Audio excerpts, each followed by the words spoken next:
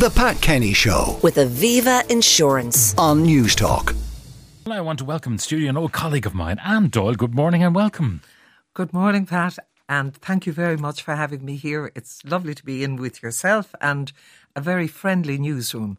I wouldn't have thought that you and I would end up having a conversation about ghosts. Well, they're getting close, Pat. Why not? The next world looms as somewhat large. You've always, though, had a kind of a thing about ghosts. You're a Wexford woman. Did you live in rural County Wexford? Yes, and it really was very rural then. Now, whereas, you know, so many people travel from Dublin, so many people have settled in Wexford, people think of it as just a hop away, and I suppose it is. But, you know, when I was a child, on the rare occasions, for example, that you might come to Dublin, it would have been a 3-4 hour trek. And where we lived was very rural indeed. And I think I was about 9 or 10 before we got electricity. And that helps the ghosts no end. They do love the flickering shadows, Pat. Yeah, so that business of sitting around the fire, you didn't have electricity in the earlier days. I don't know, did you use oil lamps or what did you use? Yep, oil lamps. And if you were really lucky, you might have a tilly lamp, which gave a lovely light, actually. Yeah. But I was just thinking, you know, because of spending a lot of time with ghosts at the moment, how spooky candlelight lamplight is. The flicker.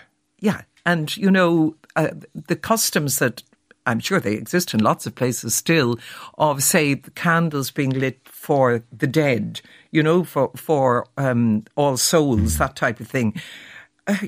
You couldn't not believe in ghosts. You talk about being a scholarship girl and having to stay late at school and then walk the dark road home, which you wouldn't dare allow a young child to do these days. No, but I mean, it was a different world. My only fear was of the ghosts. The Belfield, was it? Oh, the Belfield, yeah. I mean, if that bell tolled, Pat, one of the days that bell will toll, but amazingly it hasn't yet. So if you had passed the Belfield and the bell tolled, you were done for? Or somebody in your family was done for? It didn't really necessarily carry that threat, but I think I certainly would have been done for, because I think I would have dropped dead with the fright. I mean, it was, you know, so if you were coming home from school, say 6 o'clock in the evening, well, you know, in the heart of winter, then you were talking about an hour and a half into the dark. Yeah. And really, when you left the village, there was a little string of houses and lights. And after that... And that's how you made your way home? Using the light from houses, which might have been oil light or whatever, flickering there, and that's how you made your way home. But most of the road was in darkness because there weren't any houses. So, yeah, it was absolutely petrifying. And I mean, I really think, you know, on the very, very rare occasions that you did actually meet somebody, you met them with huge relief. I never crossed my mind that they could be ne'er-do-wells. Oh, no, not at all. I just assumed they were alive, and that was good.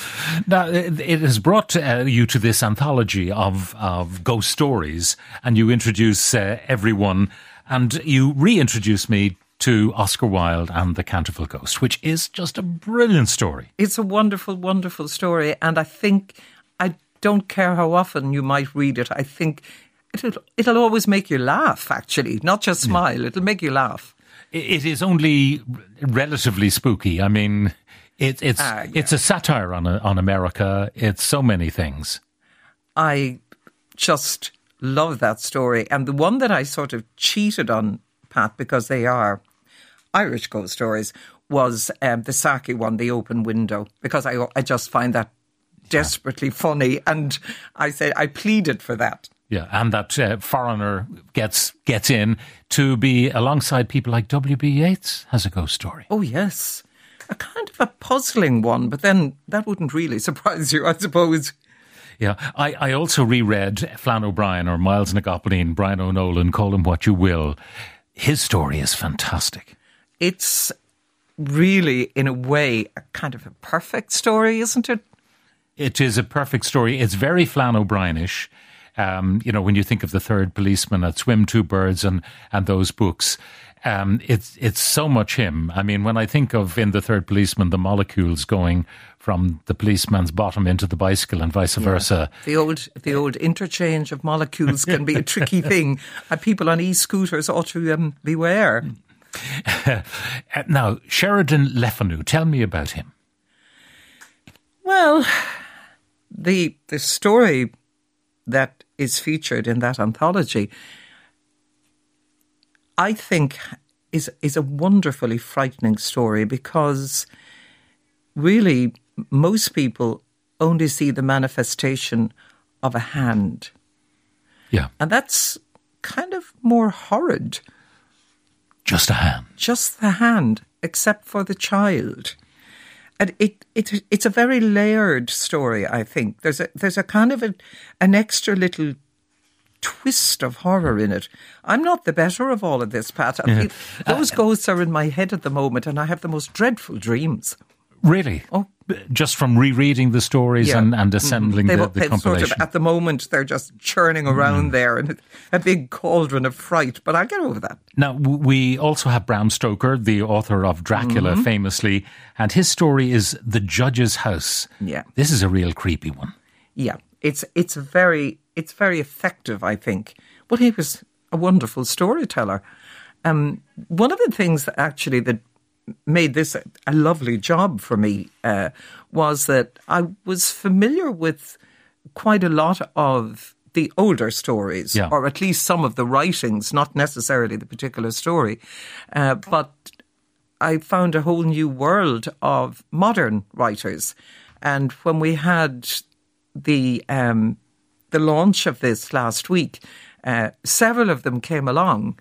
And it was really interesting to meet them. It was a great night, and they were, talking about their work, their writing and so on. And it actually introduced me to really a whole world that I wasn't acquainted with at all. I was reading over the weekend Catherine Brophy's Arachnophobia. Oh, yes. Met her on Thursday night. That's one that I will never look down the plug hole with the same equanimity again. Yeah, it does actually stay in your mind a bit, because I am not particularly squeamish about insects or about spiders. But I did see a whopper about 3 weeks ago. And prior to that, I might have looked more closely in case it was one of those false widow. Yeah. But I didn't. I just took one look at it, and I thought it was a big fella, was it? It was quite substantial. I took one look at it and left it. Because we've been talking about tourism, and you never know what those tourists bring in their suitcases. What kind of critters from other parts of the world are making themselves at home here in our lovely moderate climate? Yes, so indeed. And we are, of course, supporting more exotic creatures by the day. I was reminded of a ghostly mansion that one might visit. The last time I was in RTE, it was a bit like a ghost town. Stop.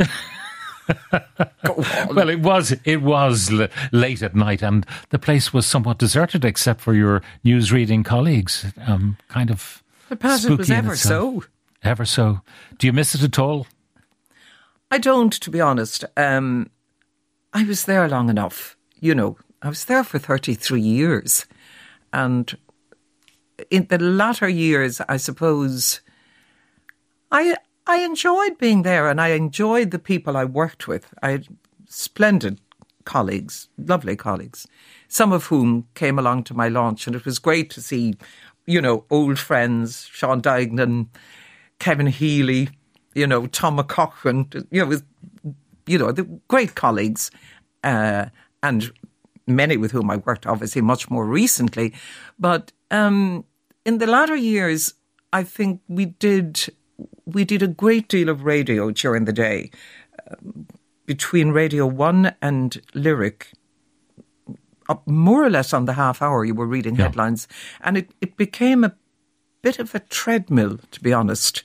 I like radio, always preferred radio, which is probably why I worked on television. But you know how it is. But I did get... I suppose I got weary of it, Pat, really. I'm getting on, Yeah. What do you make of the current malaise that's afflicting RTE? Well, I think it's quite shocking, actually. And I have profound sympathy for people working there, because I certainly underestimated the impact. You know, when this whole business started, I didn't ever envisage such repercussions. For example, the licence fee. The decimation of the licence fee. I never thought that would happen. I wouldn't have thought people would react in that way. Frankly, I would have thought that not so many people maybe pay the licence anymore because of the different ways that people get their news and their entertainment and so on. But I certainly never would have seen that happening. I mean, it has been quite extraordinary. Quite extraordinary. It could have been handled better, differently. Oh, heavens, very differently. But it's been, to put it mildly, very unfortunate. But it's, you know, it's sad to hear people speak now with so much concern and disappointment, I suppose, about the national station. Anne Doyle, we won't talk television anymore. We'll just mention your ghostly book. It's called Anne Doyle Presents Tales of the Otherworld, a frightful collection of Irish ghost stories, with Saki thrown in as well. Anne Doyle, thank you very much for joining us on the programme today. The Pat Kenny Show with Aviva Insurance on News Talk.